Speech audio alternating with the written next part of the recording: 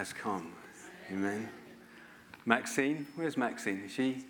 Oh, she's gone out there, has she? Okay. She was bringing the fire this morning, wasn't she, church? Eh? Praise God. It was so good. And it was good to see David tinkling on the new piano the keyboard that we have as well. So we give God all the thanks. Amen. Lovely to see so many faces out here. And I wasn't going to do this, but good to see Dylan as well, joining us all the way from Reading. He's just moved over into locally in the area. Good to see you, bro. Good to see you. But just before we come around the Lord's word, would you just bow your heads with me and let's just go to prayer. Father, we want to thank you for the awesome privilege that we have, that we can gather together as your children, Father, to worship you with no threat upon our lives. We thank you, Father, for the freedoms and the liberty that we have. And we thank you, God, that as we come into your presence, Lord, how joy just permeates the air. And so, Father, we pray that as we continue to remain in this attitude of worship, Holy Spirit, will you come and will you anoint my mouth? Will you anoint our ears and our hearts to receive all that you want to say and speak through your servant this day? Father, speak and minister to your children. Break bread among them, God, and divide it and feed them by your word and through your Spirit, Lord, and let it be for your glory. For in Jesus' name we pray. Amen and amen. Now, before I became a Christian, I was more like the Tin Man from The Wizard of Oz. No heart, no emotions, just cold as ice. And like many, my world, it revolved around the empire of self, namely the world of Rana. And as long as I was okay, nothing else or no one else really mattered. That if something happened to a friend, oh, that's a shame, but I would quickly move on. I mean, I would see friends crying over their pets that had just died, and I would be thinking, why on earth are you crying? You could just go and buy another one. I know, heartless, right? I guess subconsciously, I picked up the message and the lie that big boys don't cry. Ever heard that before? Yeah. And over time, my heart became hardened. It's like what C.S. Lewis once described and said that if you want to preserve your heart and never have it broken again, then just put it in a box and bury it, and it will never break again. But at the same time, it will become very hardened and even calloused, and it will never feel again. And before I was a Christian, that was my heart. But thanks be to God that that is no longer the case. Hallelujah, indeed.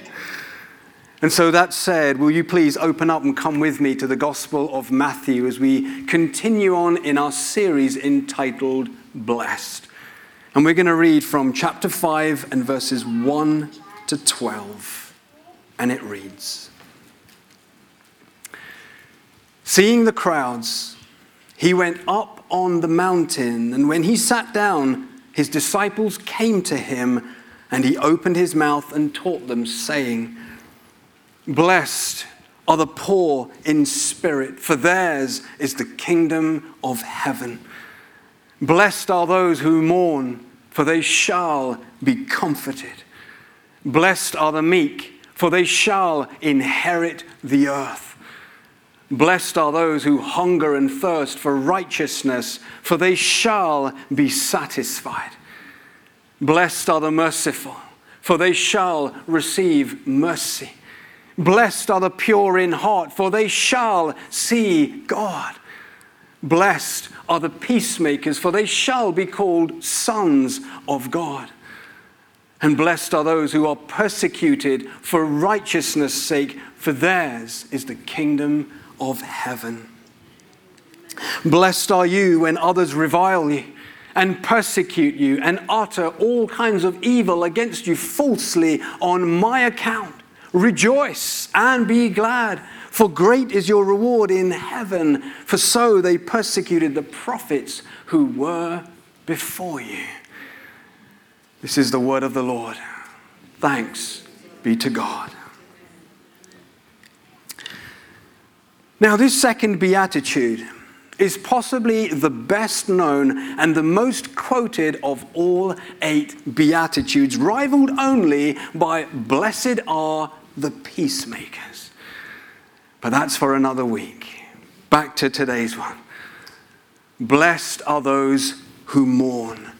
Or more specifically, blessed are those who are mourning. Or to be even more exact, blessed are those who are in a state of mourning. Now, this beatitude is possibly the most jarring of them all. Because when we first read it, we have to do a double take. As in, did we just read that correctly? Because it doesn't seem to make much sense. Blessed and fortunate are those who are mourning. Congratulations and in sync are those who are in a state of mourning. Really?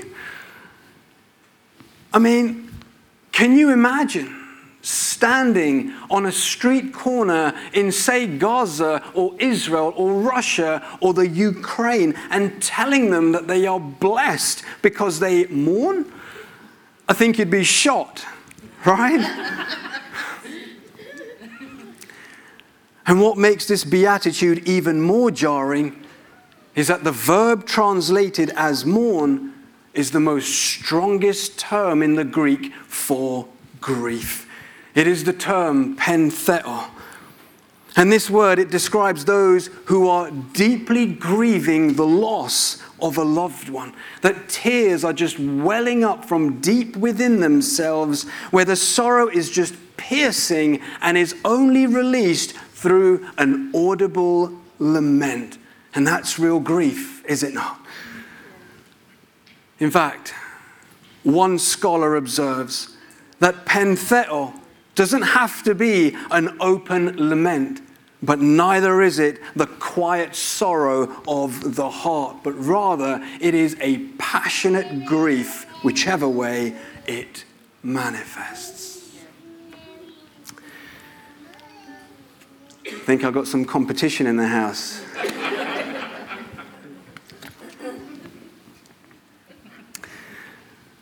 Now, as we saw last time, the qualities that Jesus calls blessed, they cannot be manufactured or produced by the flesh, no. But rather, they are the result of his kingdom breaking in and his gospel grabbing a hold of us. I mean, our Lord never walked around Judea or Galilee looking for beatitude people to call into his kingdom. No. But rather, he first called people to himself. And then, as a result of their contact with him, the beatitudes began to emerge in their lives. Now, you may say, but Ron, what about the account of the widow in Nain who had just lost her son and Jesus reaches out to her? And what about the account of Mary and Martha who lost their brother Lazarus and tears are streaming down their faces and the Lord reaches out to them? Yes, this is true. Our Lord does reach out and provide comfort to those who are mourning. In fact, he even enters into our grief and our mourning with us, as was the case of Mary and Martha. However, broadly speaking, our Lord never rolled into town and seeing the mourning called them to himself, but rather he rolled into town, called people to himself, and as a result of them coming to him, they began to mourn. Now, that's not to say that they never rejoiced, because they did, big time. But they also began to lament and grieve very deeply. Seems a paradox, doesn't it? I mean, how can they both be true? That we rejoice and we mourn at the same time? Happy are the unhappy? Can this even be? Yeah. Question for you. Why is deep sorrow a sign that we have been grabbed by the gospel? Or to put it another way, why is grief an indicator that the kingdom of heaven has come near to someone? Well, firstly, because it flows from and it follows on from last week's beatitude, blessed are the poor in spirit. In other words, when we encounter the Christ in all his fullness, we are also confronted with and forced to reckon with our own sense of sinfulness, and that causes us to mourn. It's not that our Lord points his finger and calls out our sin. No, we don't see him doing that anywhere in the scripture. But rather, it is in his holy presence that we sense our own sense of sinfulness and we come undone at the seams. Wasn't that the case of the prophet Isaiah when he encountered Yahweh? And he says, "Woe is me, for I am undone, for I am a man of unclean lips, and I dwell among a people of unclean lips, and my eyes have seen the Lord." Isaiah 6. Or remember from last week, Peter, who said, "Depart from me, Lord, for I am a sinful man." Luke 5:8. Amen. Now, does the name Smith Wigglesworth mean anything to anyone? A few of you. As some of you may know, he was a plumber from the north. But after being baptized with the Holy Spirit, he became a full-time evangelist, and God used him very powerfully in that he carried the very presence of God wherever he went. It was said of him that as he traveled by train, as he was accustomed to, or as he sat on a park bench, those who were sitting around him would come under conviction, and some of them would weep, and they would ask, "What is it about you that I need to get right with a holy God?" Because they came into close proximity to the Holy One, carried by Wigglesworth. And Wigglesworth had the wonderful opportunity of leading them all to Jesus. Praise God. Can you imagine? How awesome would it be that as we popped into our local Tesco, or as we sat in our local Costa's or Starbucks, just going about our daily business, that as people encountered us or the Christ in us, that they came under conviction. And we were able to reach out to them and share the one that we host and we carry. God, let it be that as your people carry your presence, manifest your presence, and make yourself known to a dying and a broken world, do it all for your glory and your praise. Can you say amen? Amen. You see, that's what happened to us when we beheld his glory. That when we saw the beauty of Christ in contrast to how far we have fallen from what he designed us to be, we grieve and we lament over our sins, do we not? I mean, there are times when I'm like, come on, Rana, you should be much further down the road with the sin of anger. And yet here I am getting vexed because someone just cut me up on the roundabout. Or here I am arguing with my wife again over something silly. Anyone relate? Not that you're arguing with my wife, but you're arguing with your wife.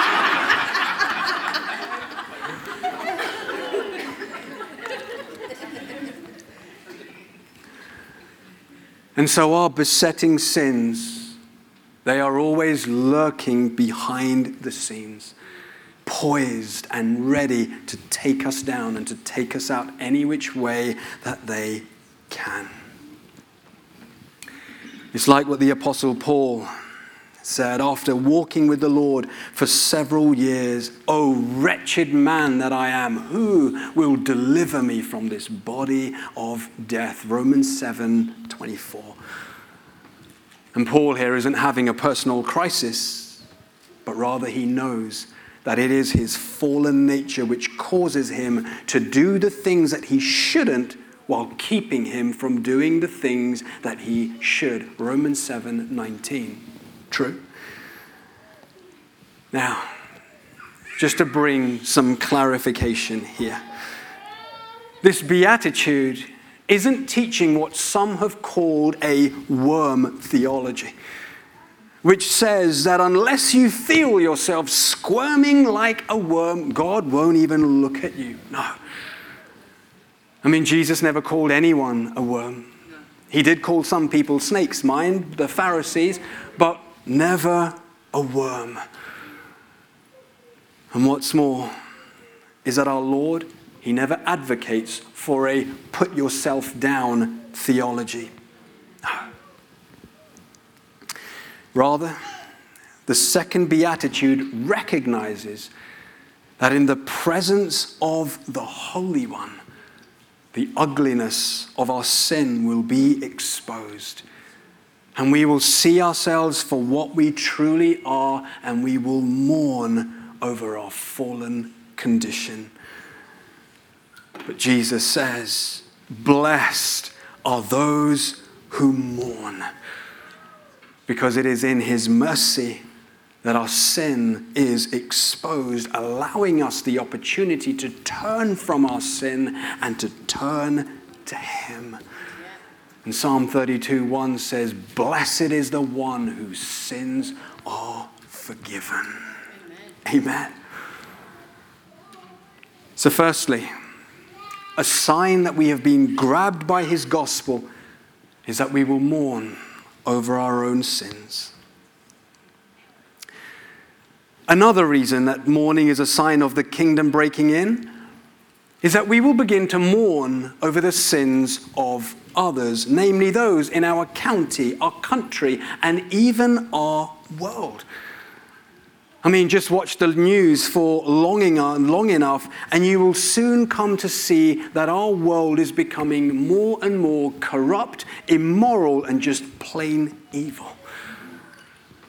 Take, for instance, knife crime, and how it seems to be on the upward trend. It's like when Becky and I lived in Reading.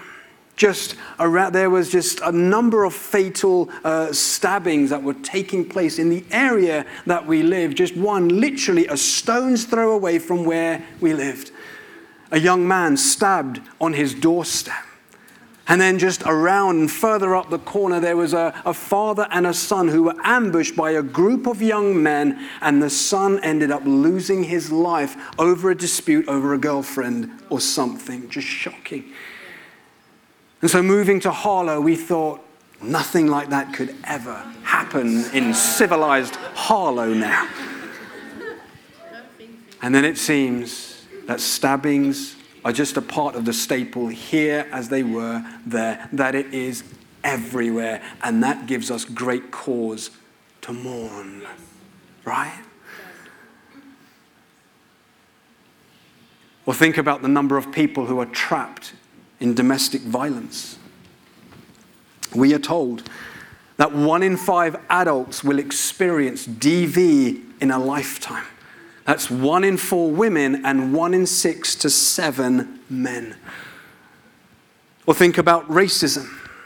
That in the year 2021/22, the Home Office recorded a total of over 109,000 cases of racially motivated hate crimes, which is an increase of 19%. Or think about the number of women and children who are trafficked against their will and are sold for sexual exploitation. All of this destruction to our fellow humans, it breaks our hearts, doesn't it? And all of this is a symptom of a world that doesn't know her Savior. That there are billions on this planet that are going around in quiet desperation, unaware that the kingdom of heaven is at hand. And that is why we go out on the streets of Harlow to take the message of this gospel to those who so desperately need it. And we're going out on Tuesday. Join us. A few murmurings of an amen. Come on, church, join us.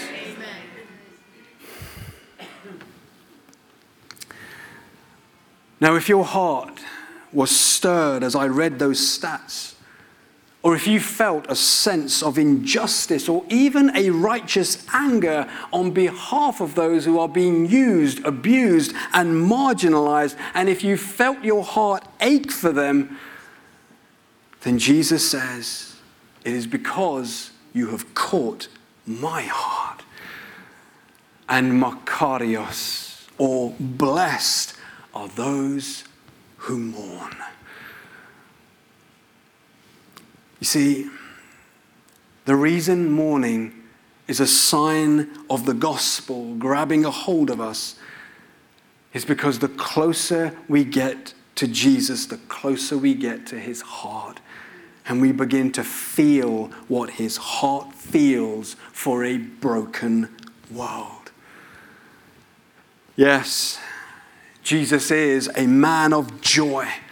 So much so that he was accused of being a glutton and a drunkard. But at the same time, the prophet Isaiah described him as a man of sorrows, acquainted with grief. Isaiah 53:3. Yes, he is the joyous joy giver, in whose very presence is the fullness of joy, and at his right hand are pleasures forevermore. Psalm 16:11. But there is also a brokenness in his heart over the sin, what sin has done to his creation.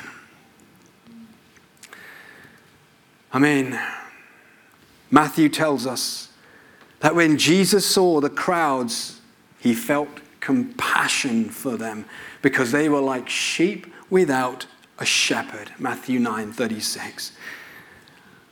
And the word compassion here is the term splanknitsamai, from where we get the term splankna, which means guts. In other words, the Lord was deeply moved in the very pit of his stomach. Or as Johnson states, his guts were literally ripped apart inside of himself because he felt so fully immersed with us that he felt it in himself. Wow. And John tells us that as our Lord stood at the graveside of his friend Lazarus, Jesus wept. John 11:35, and it's the shortest verse in the Bible, consisting of just 2 words. That he was overcome with grief, that he wept. Why? Partly because he felt the grief of Mary and Martha, and partly because of the pain that death brings. Because death was never meant to be. It was never a part of his plan, but due to sin came death. On Palm Sunday, Luke tells us that as Jesus approached Jerusalem, he wept over the city, because soon they will be crushed because they did not recognize the hour of their visitation. And earlier in Luke, the Lord laments over Jerusalem, saying, "O Jerusalem, Jerusalem, you who kill the prophets and stone those sent to you, how I've longed to gather your children as a hen gathers her chicks, and you were not willing. I tell you, you will not see me here again until you say, Baruch haba B'Shem Adonai, or blessed is he who comes in the name of the Lord." Luke 13:34 and 35. You see, our Lord weeping over Jerusalem, it is a picture of his heart for every town and every city and every neighborhood in our world today. And as Dane Ortland writes, it is the cumulative testimony of all four Gospels that when Jesus Christ sees the fallenness of the world around him, his deepest impulse, his natural instinct, is to move towards that sin and suffering, not away from it. And when we get close to his heart, we cannot but mourn and lament because we feel what he feels. But the Lord says, "Blessed are those who mourn, for they shall be comforted." When? When the kingdom comes in its fullness. And when God will wipe away every tear from our eye, and there will be no more mourning, no more pain, and neither death. And what a day that will be. Amen. Amen. But while we wait for that day and for eternal comfort, we are being comforted today. Because the verb translated comfort is the Greek term parakaleia, which is a very rich word indeed. Its primary meaning is to exhort, encourage, and even embolden. And we are told that it was used of soldiers who would encourage themselves as they went into battle. In fact, the word comfort in its original meaning from the French and the Latin is made up of con, meaning with, and fortis, meaning strength. Thus, comfort equates to strengthened by being with. And get this, the verb parakaleo is the noun paraklete, and the pennies should be dropping right about now, any moment now. Because paraclete is the word that is used of the Holy Spirit in John 14:16. In other words, before our tears are sovereignly and ultimately wiped away in the glory to come, the Holy Spirit, who is the embodiment of the kingdom, he comes alongside the saint and he brings comfort to those who are mourning. Hence, another name for the Spirit of God is the Comforter. You can shout it proud because that's who he is.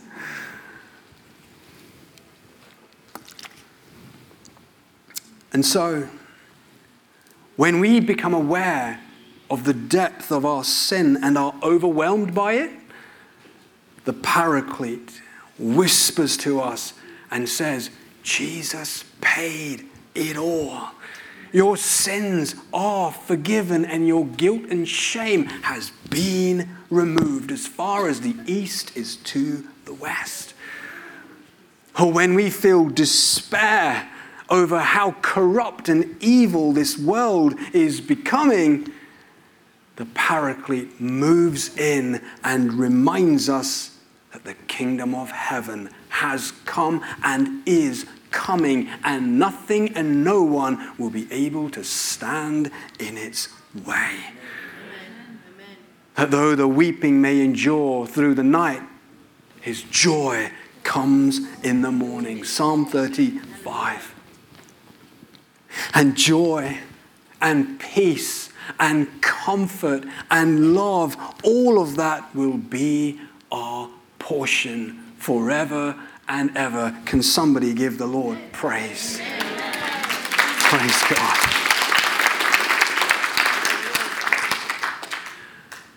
You see, through this beatitude, our Lord is priming us to the fact that living in this world and living in his kingdom at the same time will involve some sorrow.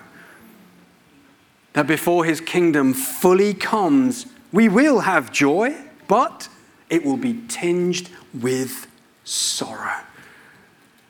In short, in this world you will have trouble, but be of good cheer, for I have overcome the world. John 16:33. But his promise is that I will be with you always, even to the end of the age. Matthew 28. Praise God.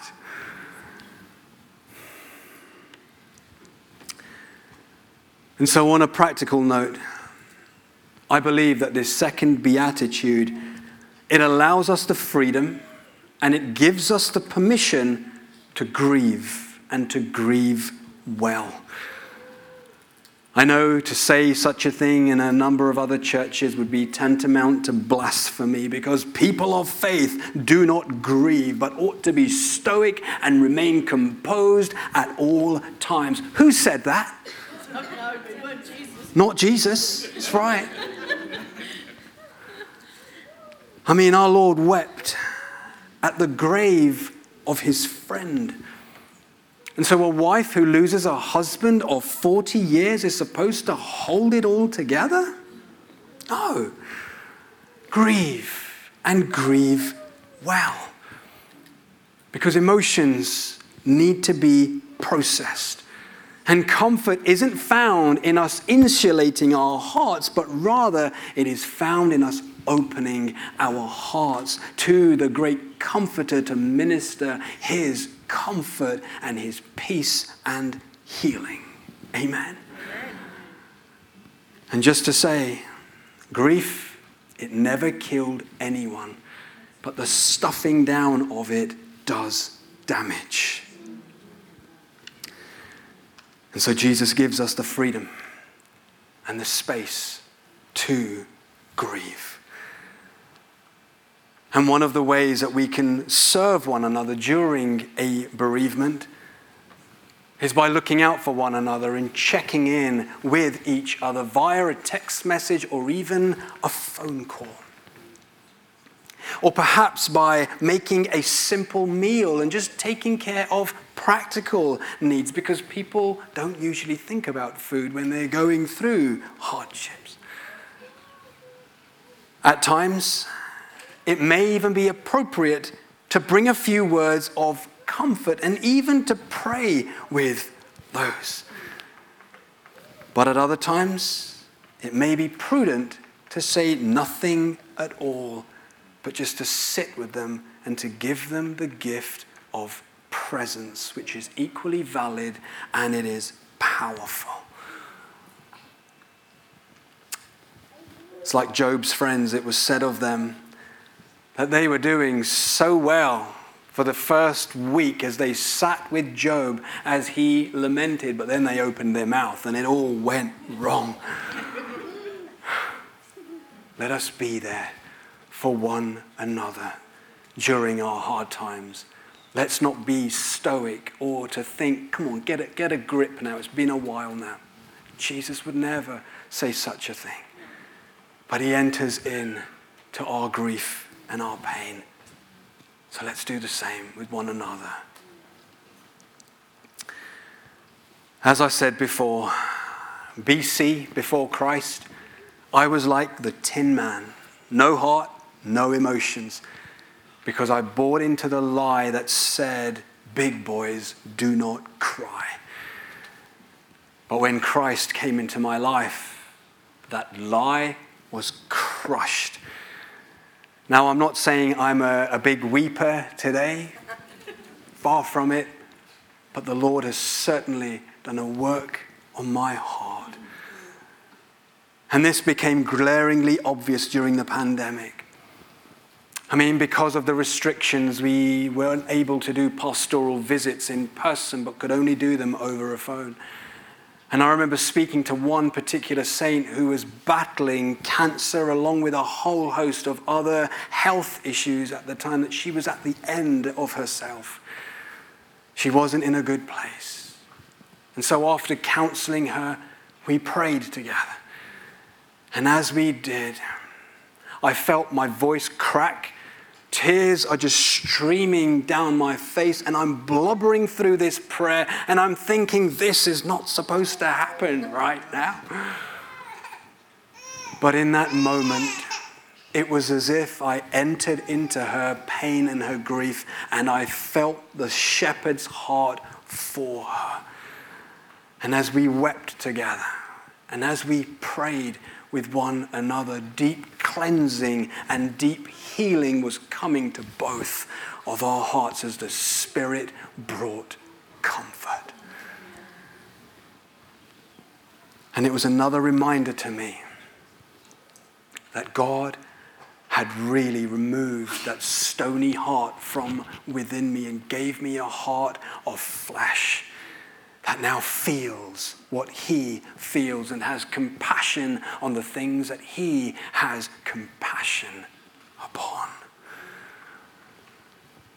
And one day, all of that misery that the saints face, the health scares, the relationship breakdowns, addictions, brokenness, wars, famines, diseases, all of it will one day cease. And they will be no more. And there will be comfort. And there will be joy. And there will be peace. And there will be dancing forever and ever. Amen. But until then, our Lord says, blessed are those who mourn, for they shall be comforted. Amen. Let's pray.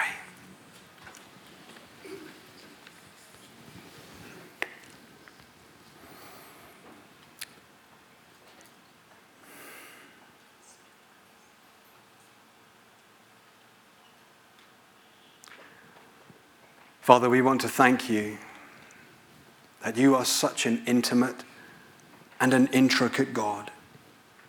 That you know us, Father. You knitted us together in our mother's womb, Father, and before a day was named, Lord, you knew it all together. And Father, we thank you that you know where we are, Lord God. You know the weight and the burdens that we are carrying right now. You know the valleys of darkness that some are passing through in this hour. And Father, I thank you that you have not left us as orphans on this world. But Lord, you save us, you handpick us. Lord, you fill us with your Spirit and you walk with us on the daily. That there is never a moment that we, Father, cannot call out to you, Lord, and you not hear, because your ear is always attuned to your children. And so, Father, I pray that those who may be experiencing grief, deep grief, that God, you will apply your healing balm, Lord God, upon those wounds, Lord, that they won't stuff it down, but they will process it with you, Lord Jesus, and with one another. That God, that there will be liberty, there will be freedom, there will be healing, knowing that one day, that God, you will wipe away every tear from our eye, every heartache and break and pain. And Father, we pray that in the meantime that you will hold us, you will keep us, and continue to draw us closer to the shepherd's heart, Lord. We thank you and we love you. In Jesus' name. Amen. Amen. Now, I know we're going to be coming around the table in a moment. But I also want to give you an opportunity to respond, that if you need prayer, it could be for whatever it may be. It doesn't necessarily have to be the mourning of a loved one. It could be grief or mourning over something that wasn't. It could be the grief or the mourning of a job or a promotion or whatever it may be. That if you would like someone to stand with you in prayer at this time, then we'll be at the front here. Just make your way forward. There'll be some music being played in the background, and we just want to wait on the Lord. And if you would like someone just to stand with you, then there'll be a team of people. Colin, myself, Becky, John, if we can come. And so we'll stand here. If you'd like prayer for anything, then come. You're among family. Amen. Amen. And then we'll move into a time of communion afterwards.